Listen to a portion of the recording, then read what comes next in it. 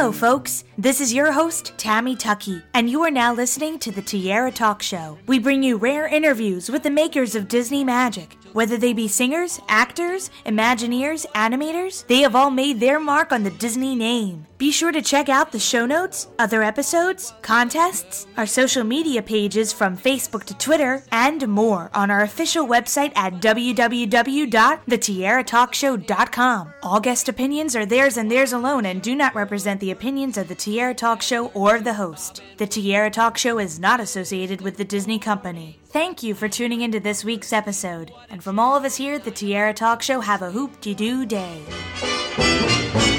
Archie Baxter came here twice. First time out, he acted nice. Romance was in the air. Oh, they made a lovely pair. Beautiful. I'm excited to welcome this week's Tierra Talk Show guest, Paul Peterson, to the show. Welcome, Paul. Hey, Tammy. Good to talk to you. It's a pleasure to talk to you as well. I'm so glad to have you on the show. A lot of people will probably listen to this and say, "Oh, I know Paul from the Donna Reed Show." But you did a couple of things before the Donna Reed Show. So why don't you go a little bit into depth how you kind of got into the entertainment industry? Well, okay. Well, I got into the business because my mom was bigger than me. And after all of the tap dancing lessons and singing lessons and all the rest at age 9, I went to an open audition at Disney and became a Mouseketeer in 1955, just short of my 10th birthday. I lasted 7 weeks, and then I was fired for conduct unbecoming a mouse. After that, you did another miniseries called Along the Oregon Trail with Fess Parker. Well, I did that and Playhouse 90s and movies with Cary Grant and Sophia Loren. And I did a lot of work, national commercials. And interestingly, after the Donna Reed Show went off the air in 1966, my first job after the Donna Reed Show was working for Disney again in The Happiest Millionaire. They actually asked me if I would like to perform with Eddie Hodges as my brother. I was delighted because Walt Disney and I had long since buried the hatchet. It was so silly. I mean, I got fired back in 1955 because I was a 9-year-old boy. But I had obviously proved my professional status. And Eddie and I had a great time being brothers, and I was pleased to do Walt's last movie. It's one of my favorite ones from that era, from the 1960s and 1950s, and it's celebrating its upcoming 50th anniversary. You guys make you kind of make maybe an appearance in another scene besides the very famous song, Watch Your Footwork scene, and I love that song. Isn't that a great song? It's Eddie a great and I one. love that song. It's wonderful, and I was always wondering, what happened to the brothers? I know it was more focused on Cordy's story, but whatever happened to the brothers? Because we never saw them at the end. So was it only 2 scenes you filmed, or were there more? Yes, that's all we filmed, although we were told that we would come back to put a kind of a cap on our characters. But as I said, Walt was ill, and it didn't happen. So the movie is what it is. You guys still make a great stamp on it. I love your scene. You guys are too funny. And it makes me laugh every time I see it. I was watching it again right before I picked up your call. So I love that scene. And again, you're working alongside big names like Fred MacMurray, Tommy Steele, and Leslie Ann Warren. My goodness, this cast was an all-star cast and a lot of talented people in the room, and you guys worked off very well with one another. Well, I thought so, too. Now, Eddie's a little shorter than I, and, of course, red-headed, but he had a wonderful hit record. Of course, I did, too. And the fun of doing that was when I showed up on the first day of rehearsals, you'll love this, I showed up on a motorcycle. So I was expecting to, drive on the lot and head for the rehearsal stage. And the guard stopped me and said, "Now listen, Paul, motorcycles are not allowed." And I'm going, wait a second, I haven't changed. And they eventually let me in with my motorcycle. I've had a chance over the years to see the surviving Sherman brothers. In fact, he played for Tommy Cole for the Annette Memorial. And what an honor. You know, when I think, Tammy, of the people who have written songs that I was able to perform, Carole King, for example, Barry Mann and Cynthia Weil, who wrote My Dad. I've just been, and Brian Wilson from the Beach Boys. I've been honored to be able to create their songs. But Eddie and I just had a ball doing it. Well, Eddie and I laugh about it. Watch your footstep, better than to bob and weave. So we had a great time. And one of the most recent things you did, I know this is going to sound weird bringing it up, but I love this movie too.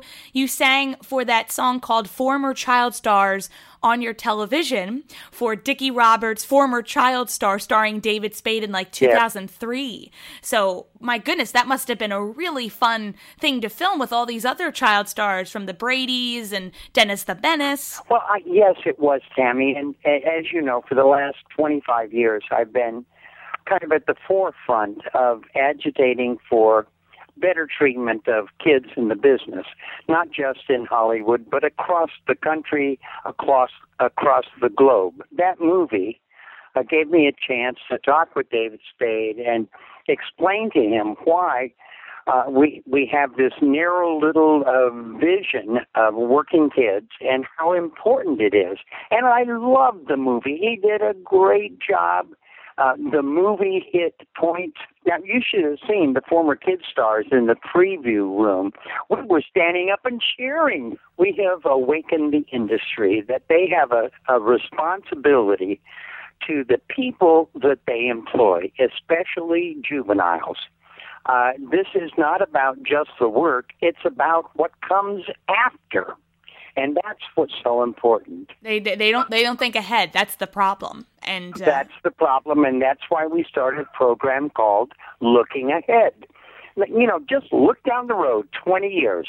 If you hire a 12-year-old and it's, let's say, a difficult emotional role, what is your position going to be in 20 years when that girl or boy needs psychological help? Well, we think you ought to put that into the contract. It's like, look, in 20 years, if you're having trouble with the image you created, we'll be there to help you. Lonnie Burr said it great. Just seeing a kid in show business tells you a lot about their parents. If you have a great set of parents, like Ron Howard had a great set of parents, you will do fine because they will protect you. But that is not always the case. In fact, 2 out of 3 young performers don't have parents who are aware of the risks. That's why we formed the Minor Consideration.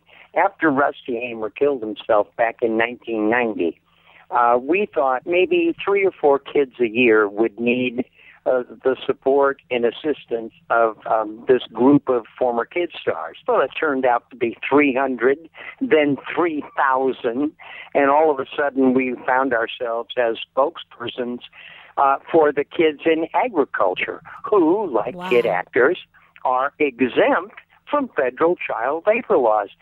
Who thought that up? It's absurd.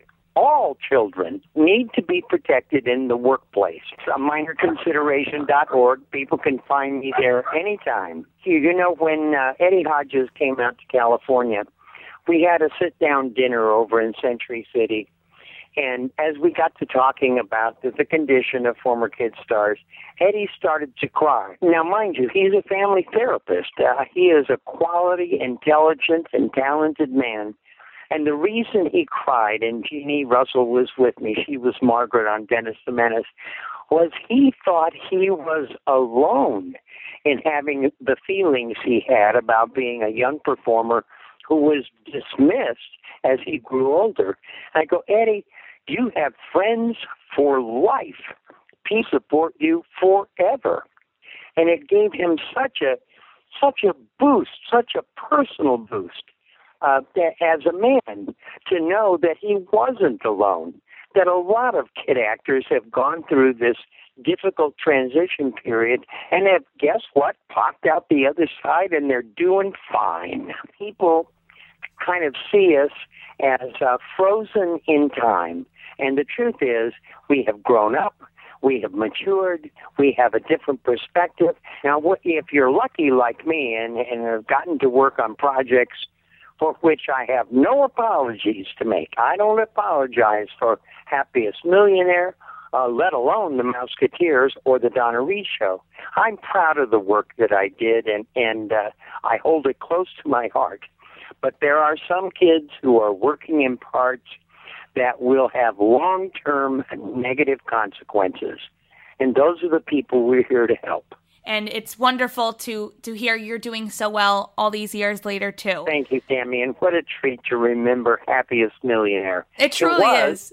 When all is said and done, it was a pretty darn good movie. Well, before we end our interview, I have 3 Disney-themed questions I always ask my guests. I call them the Fab 3.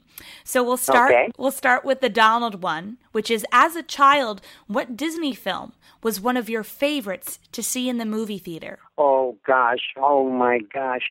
Well, all the nature films, of course, whether it was the seals of Pribilof Island. And our goofy question, what Disney character, besides the ones you have played in the past, do you think would be your best friend if you met them in person? Oh, my goodness. You know, maybe I'm too traditional. I love Mickey Mouse. I thought he was spunky and courageous and energetic and almost always right. I like Mickey Mouse. And speaking of Mickey, our Mickey question. If I asked you to name any Disney song at this very moment, what immediately comes to mind? Well, the signature sign-off tune from the Mouseketeers. I mean, MICKEYMOUSE.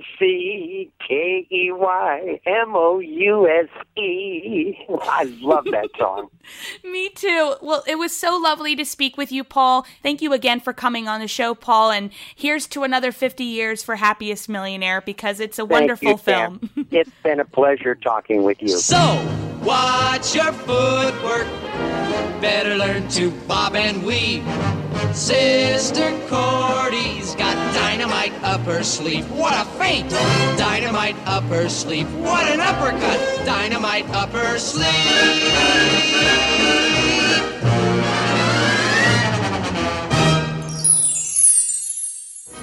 Cordy only bruised that sport. Father settled it out of court.